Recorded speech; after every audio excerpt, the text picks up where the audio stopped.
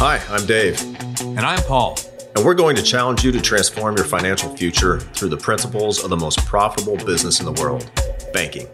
We believe everyone should be involved in two businesses, the business that you're in and the banking business. Everyday people can replicate what bankers have been doing for centuries to leverage capital and build wealth through private lending. Join us as we uncover the truths about money, expose lies and myths, and flip conventional financial advice on its head. Here we go. All right, and we're back for another week. Paul, how's your week going, man? It's going good. We get our first night of basketball tonight. Oh, same here. Yeah, so 6:30 practice, and I think he's got to practice every day this week. But we're driving to Tennessee on Friday morning, so he'll miss one of the practices, I think, Friday night. Oh, that's a lot of 40 practice. Weekend, yeah, it is. Well, they're gonna need it. Yeah. So I got my youngest playing basketball too. His first practice is tonight. It's just 2 days a week, and then a game on Saturday. So yeah, man, way easier of a schedule than hockey was the last several years of my life. That now he's not playing hockey, playing basketball.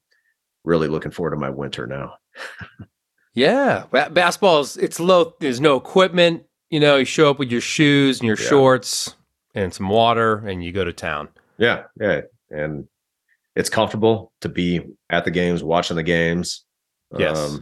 You're not leaving the cold air outside to go to the cold rink inside as a fan, just sitting there watching. So yeah, I'm looking forward to it, man. And it's cheaper. Oh yeah. It's easier on the pocketbook and much easier on the schedule, which is to me the most painful part of hockey. Yeah. Hockey parents, it's a huge commitment. Good. I mean, I get some friends that their kids are in hockey, and it's insane. Yeah, the time commitment is outrageous. So, and then some states, if you don't live in Minnesota, like you're basically getting on an airplane and traveling for tournaments, which blows my mind. I wouldn't do that. But in everybody I talk to who lives in a different state that does hockey, they have to. Here, luckily, you don't have to because everybody plays hockey, so you got plenty of competition and all that. So, yeah, man. Well, daylight savings waved goodbye, and now it's getting dark at like 5 o'clock here. So I think the sun is setting while we're recording. Yeah, you're because you're an hour behind me, right? So I'm at 5:30 here, and it's dark. Yeah. Yep. I like it though. Welcome to winter. Makes me want to go to bed earlier. Well, that's a good thing. When you got all these kids at home, it's like now they're getting tired earlier. It's a lot easier to get them to convince them it's later than it actually is. That's right. Yeah, that is nice. All right, man. Well, hey, we haven't done an episode solely dedicated to using infinite banking as a retirement tool. So we thought, why don't we just make that, a complete episode of its own and talk about all the benefits of this as a retirement tool. Most people we work with are roughly, our age, plus or minus a few years on either side. So they have plenty of years until retirement for the most part. Let's remind everyone how old you are. Yeah. I mean, can you say low 40s? I think you have to say mid now. I think mid is more accurate. Like 44 to 46 is mid, and then it's 47. I'm still technically early 40s. Yeah. For the next month and a half. Yeah. Not until you're mid 40s do you really have any wisdom in life. So you'll get there. True. Especially as a man. Yeah, for sure. I think your brain is finally fully developed at 44 years old as a man. Yeah. We'll see. So, we'll see. But your maturity, you stopped aging and maturity wise, I think about junior year of high school. Yeah, that's probably right. Sounds about right. Yeah. Might have even regressed a little bit. As evidenced by the pre-conversations we had before we hit record. Anyway, back to the topic at hand. So infinite banking as a retirement tool. So most people, they want to get into infinite banking to start taking control of our capital today, right? And get all the benefits of specially designed dividend paying whole life insurance today to finance the things of life and do, your investing and your big purchases, everything else. Right. And the retirement, or let's just call it passive income years. Nelson hated the word retirement. So do we. Yep. Your passive income years is when this creates an entirely new benefit and multiple options. If you have this in place for passive income years, than any other tool out there. In fact, some people call this, refer to this as, they kind of market it as a life insurance retirement plan. So right. We don't do that. LIRP. The LIRP. Yeah, the LIRP. It's easy to say. Yeah, I would have thought of a cooler acronym. But I think of that, and it's similar to like Army acronyms, like LIRS. Yeah. But yeah, is it the ultimate, kind of retirement tool, like the process of IBC, using dividend paying whole life structured for IBC? We've kind of sporadically talked about how great this product is. The process is the process, but the product of dividend paying whole life is just a phenomenal thing that we all wish, once we get into this, that we had known about 20 something years ago, or that our parents or grandparents had gotten into it. Or how they sold insurance and still didn't know about it. But yeah, I read something today where it's, yes, I want to control the capital now, but I also want to control it tomorrow as well. And for the rest of my life, I want to have ultimate control. And that's what this process and this product is going to enable us to do as we go into those passive income years. Yeah, absolutely. And in your passive income years, like we've said before, you only need one thing to retire, and that's income, right? And passive income, because you're no longer actively earning an income. So everything you live on is coming to you passively. Now, during those passive income years, there's 3 types of income you'll receive during those years, right? We just like to categorize it in 3 buckets. So you have your tax deferred bucket, your taxable, and your tax free. If you could choose one of those 3 to keep the majority of your capital, which one would you choose, Paul? The tax free bucket. Tax free sounds good to me. Yes. Do you know what the tax rates are going to be during your passive income years 15, 20 years from now? I have no idea. Do you know what your income bracket is going to be? Likely high. Likely high, right? Do you know what the market's going to be doing that year? That you decide to start taking passive income? I have no idea. Or every year after? Yeah. Do you know what kind of return you're going to be getting, or what kind of return you will have gotten by that point? Right. There's it's almost like the future's unknown, Dave. Almost like the future's unknown. Do we know what inflation will have done, et cetera, et cetera?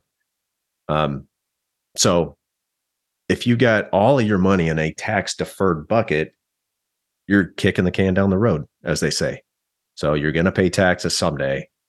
And, if you, when we had our buddy Paul Horsley on the show a couple episodes ago, he was talking about the ear of corn, putting a kernel of corn in one hand and an ear of corn in the other, and say, which one would you rather pay taxes on?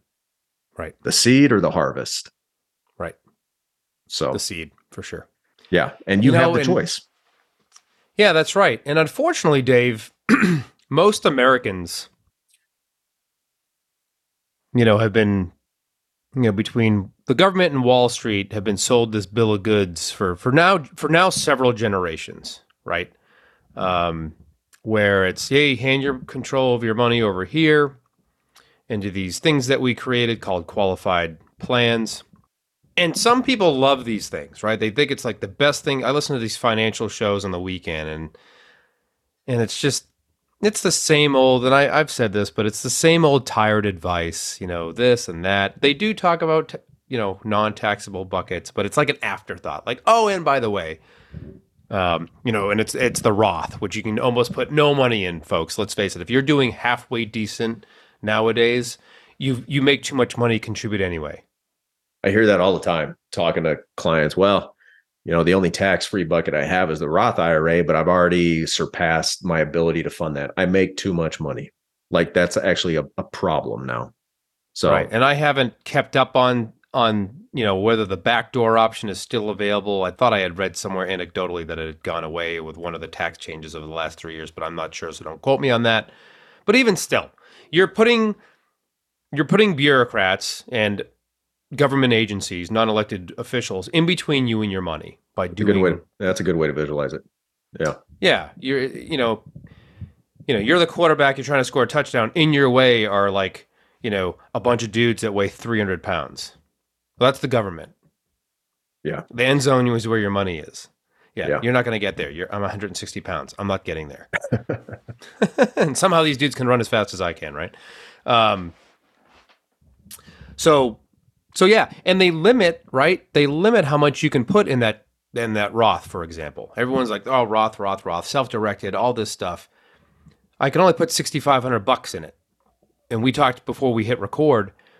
What am I really able to save with $6,500 a year, assuming I get 5% year on year return, 6%? Oh, well, probably going to get 12, No, you're not. Maybe you'll have a few $100,000. Yeah, I didn't do the math, but maybe, 40 years. If you were contributing that for 40 years, yeah, maybe you have a few $100,000. Yeah. But, which that's better than nothing. At least that is something you can pull from when you need to supplement that taxable income. But yeah, most people have the qualified retirement plans, which, hey, a lot of employers offer a match, and there's an argument to go up to the match. I'm not going to get into that argument right now, but there's some employers also that fund a retirement plan, a qualified plan for you, and you don't have to put a dime in yourself. Great. Yes. That's great. Phenomenal, man. Yeah, I think, that what a tremendous advantage those guys have. Like, it makes sense for them to, something's being done for them, right? Like, yes, this is literally, I hate saying this, but it's literally free money to them. Sure. And now they have the ability to say, hey, I've got this advisor that is, kind of well-read, and he's telling me, hey, look at this other asset class. You might want to consider this, and here's why. Yeah. And now they can take funds that we as employees had to contribute ourselves, but now since my employer's doing it for me to the max that I'm allowed by the IRS to put into this thing, the 401k, now I have all this other capital that I can put into a place that I can get to it. And what a phenomenal thing that is. Well, for that particular segment of people.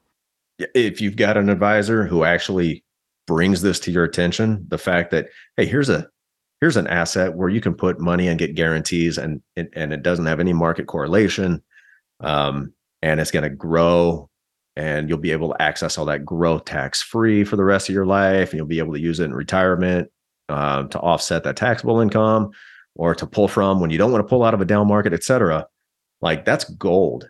If somebody's telling you that, like, they've got your best interest in mind. I'm sorry, if you quote yourself as a fiduciary, I'm a fiduciary. Love that word. Like, that means something. Yet I'm not going to tell you anything about, in our opinion, one of the greatest financial tools available, because mainstream advice is that that's a stupid thing to do. It's a stupid place to keep your money. It's a terrible investment. Quote. Terrible. Right? Then they're not really doing their job. Right? Yeah. Or they don't know. Yeah. Or they're just plain ignorant. So, and that's, let's face it, all these fancy acronyms some people have it can mean something, but it also doesn't mean something most of the time in my experience. Yeah. So, yeah. I mean, kind of like, I don't know, a lot of professions, you only know what you've been told, and you only know what you've been told to learn. It's people who kind of break out of that mold and are able to look outside of that lane that they've been stovepiped into, saying, hey, you got to stick to just this. Here's your left and right limits. But they're like, well, what's over here? What's beyond that? Oh, look at this. There's more out there. Those are the people that I would trust what they have to say. Yeah, no doubt. Yeah. And they should be doing those things. Unfortunately, Dave, and folks, you can check with your particular advisor. He might be, or she might be, a captive agent. Right. And that captive agent is not allowed to tell you that you should go do those things. Perhaps maybe they have something in their contract because they're usually 1099 contractors for these firms. So you might want to ask them. Oh, don't do that. Put more money in your whatever. Well, there's a reason that they're telling you that. So anyway, it's it is what it is. But knowledge is power, and if you can, anyone can. You said this last week, Dave. I listened to our episode today just to listen, but anyone can do IBC. True. Right? Yeah. You don't have to be rich. That's a myth. It's not the rich man's Roth. I've heard that thrown out there before. It's like, what? No. Yeah. And I don't even know what defines rich or not anyway. Yeah. What does that even mean? Who's to say what's rich and what's not? If you ask Anthony, Jeff Bezos. Yeah. My son's like, yep, that dude's rich. Yep. Look at that boat, Dad. I was like, yeah, look at that thing. Yeah, for sure. He's rich. But so the great thing about this is compared to the Roth, you have limitations on your income. It caps you out. You have limitations on how much you can fund every year. And then that's it. Right. And then, but you compare that with dividend paying whole life insurance, there's no limitations whatsoever. Like your income doesn't matter. In fact, the more income you make, the better. Yes. Right. You get rewarded by the more income. Isn't that a novel idea? Reward people based on their productivity, their economic productivity. That's the way life insurance works. The more money you make, the more human life value you have. Therefore, the more life insurance you can obtain. And there's no limitations really on how much you can contribute. There's ways, the life insurance companies are going to have their guidelines, but there's certainly ways, legal and ethical ways to get around those guidelines and fund a lot more capital into those. Basically, no limit. You can figure it out to where there's no limit on how much you can put in. You may reach, and man, if you're doing this, good on you, but you may reach a certain level of death benefit with one particular company where they may say, I know you've got the premium dollars available, but our exposure to this one life based on the size of the company, whatever, is just, we're not willing to go past whatever amount of money that is.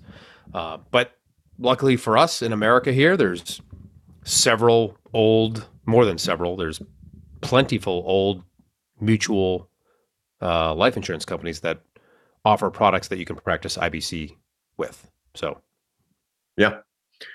Right. So lots of options, and you can insure your spouse, you can insure your kids, other insurable interests. So there's really no limit to how much you can put into this and start creating that tax-free wealth later on in life during those passive income years. So we're not saying this should be the only thing you do. This is just an addition.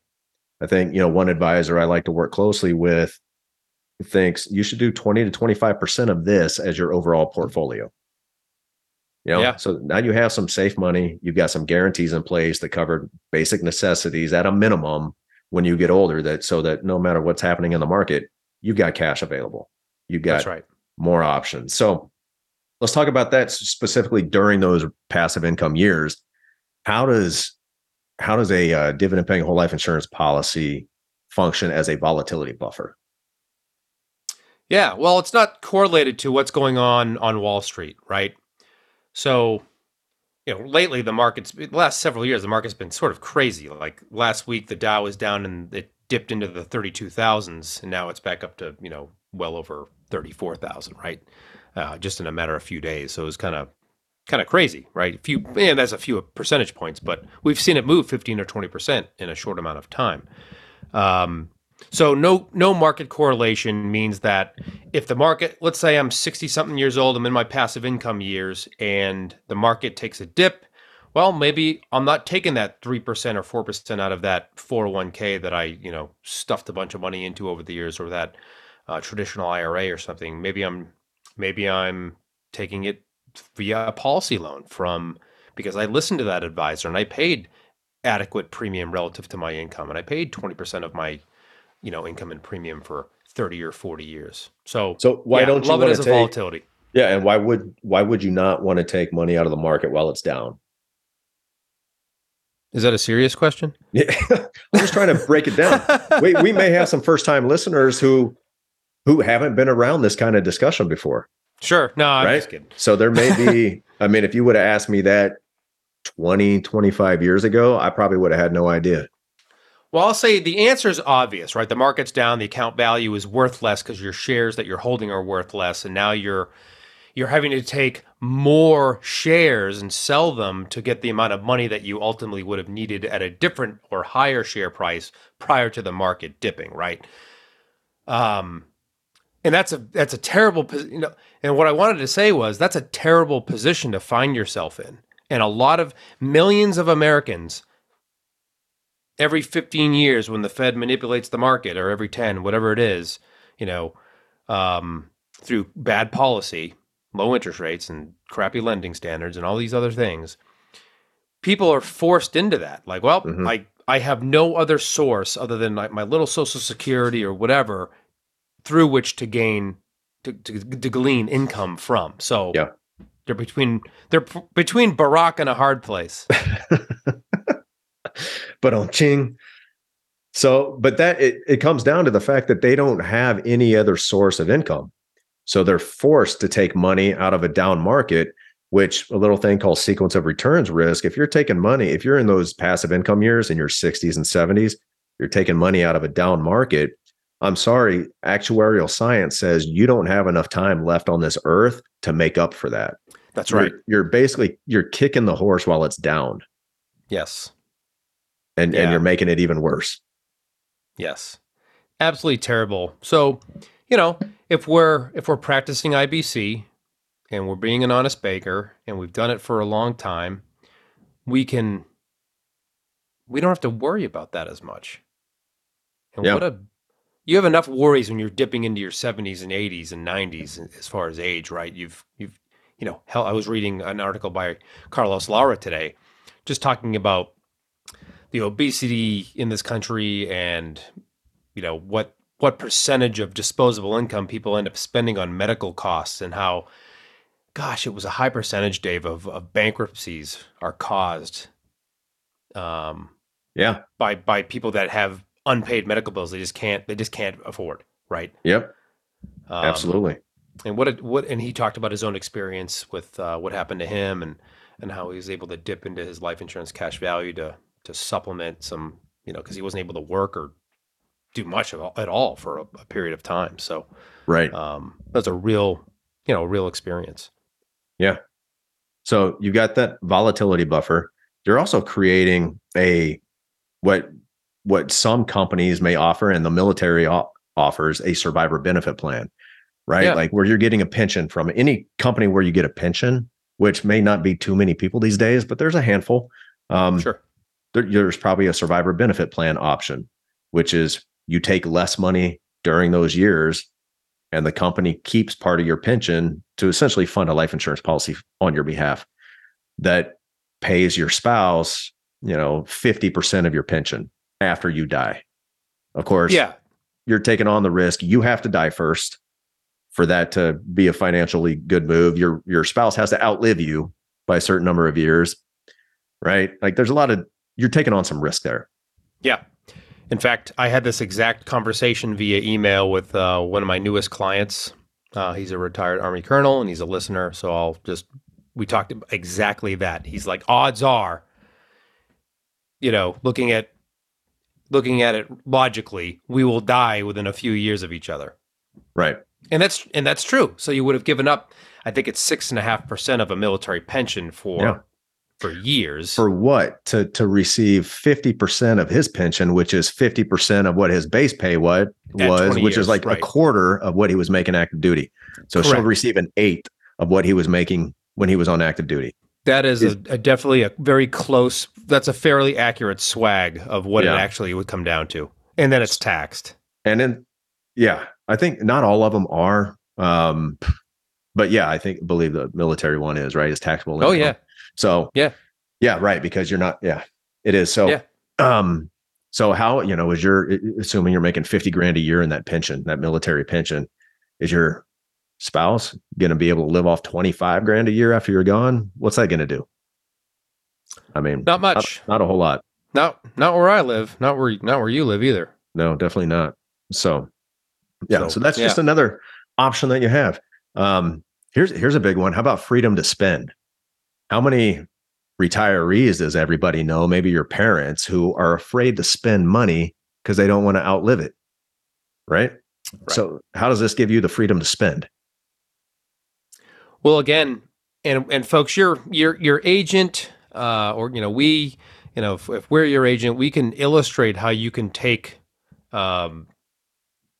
guaranteed, reliable income off a policy to either supplement what other things you had going on. If you had a pension, if you had 401ks or IRAs, whatever you had.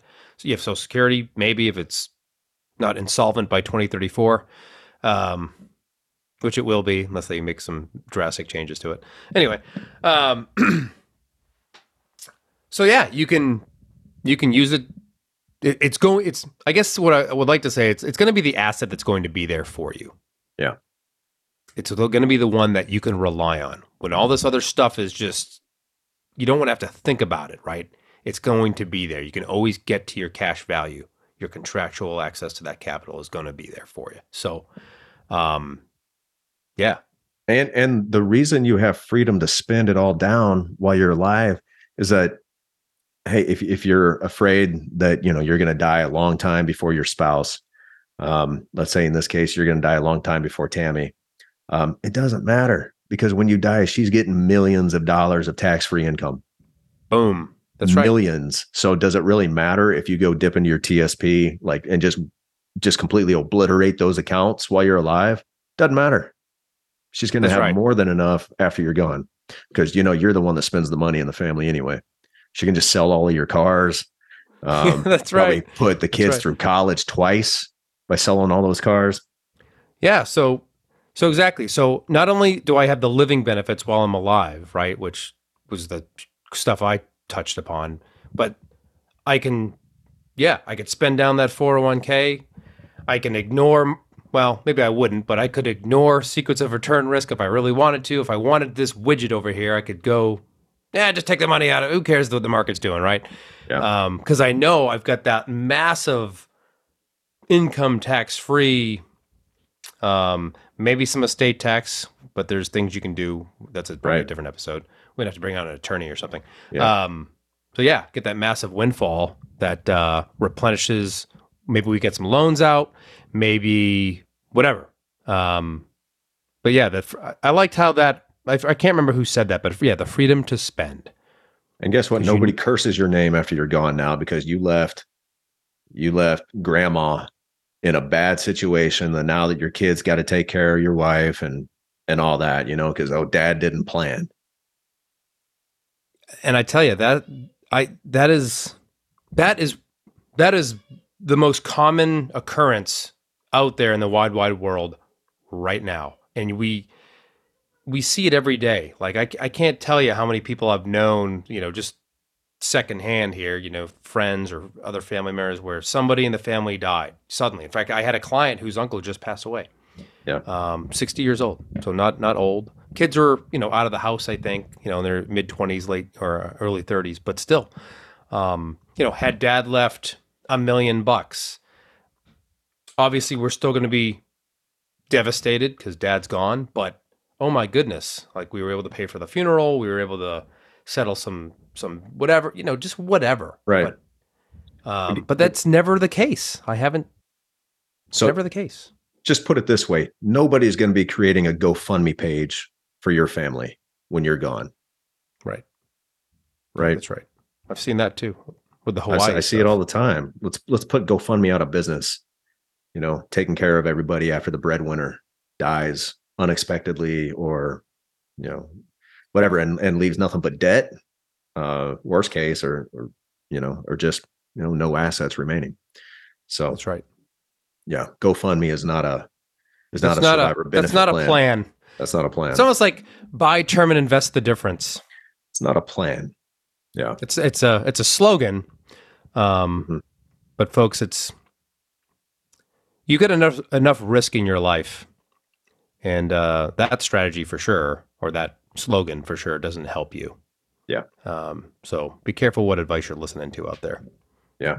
You know who I'm talking about. On a new car, you're not going to get collision and invest the difference of what it costs to get full coverage. Right? Nobody in the right mind would do that with a brand new car. Right. Unless you do it with your life. Unless you're Jeff Bezos rich. Yeah. Who cares? Yeah. Then you're just getting liability. Maybe. Yeah. Once the new car smell wears off, you just get a new one. Because man, that's a good smell. It is a good smell. It's still in our new car. You still got it. It's nice. I wonder how long it lasts when you don't have kids. I bet that new smell lasts for 20,000 miles easy. Yep. With kids, it's like 3,000 miles. That new smell is gone. That's right. Yeah. Oh, here's one. How am I going to fund this in retirement? I don't want to get into this conversation because there's a lot of ways to fund this. I'm just going to tell everybody, go listen to episode 32. Perfect. From September 19, 2022. Oh, wow. How can I continue funding my premiums when I retire? That episode will spell that out, and you will have zero worries about funding your premium in retirement.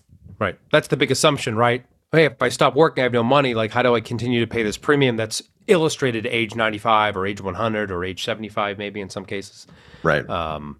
Imagine this. Imagine you've had this policy in place for 20 or 30 years, and you stop working, and you have somewhere where you could put in $1 and get $5 back. Do you think you'd come up with $1 to put in there, or maybe $10,000 or $20,000? Yes, I think you will. Yeah. Yes. So, yep. There you go. Yep. Talk to your agents. There's non-forfeiture options, and there's other options. There's premium offset, which I think is, if you're in a pinch, the best option. Yeah, sure. Use that dividend, that tax-free dividend.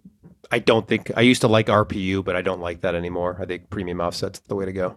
Yeah, sure. Well, and that's a whole other conversation too. But so that's what this asset can do for you in retirement. So if you did nothing else, if you just thought about this as, hey, just another piece of my retirement portfolio, my passive income portfolio for later on in life when I'm done working for the man, or I'm done working my own business, or I'm done flying, whatever that may be. This can only improve what you're already doing, is really what it comes down to. Yep. Yep. I think the best way I've heard it is like that. It's going to enhance whatever else you had going on anyway. Regardless of what that ignorant Uncle Bob tells you. Yeah. Oh, this is a good place to store capital.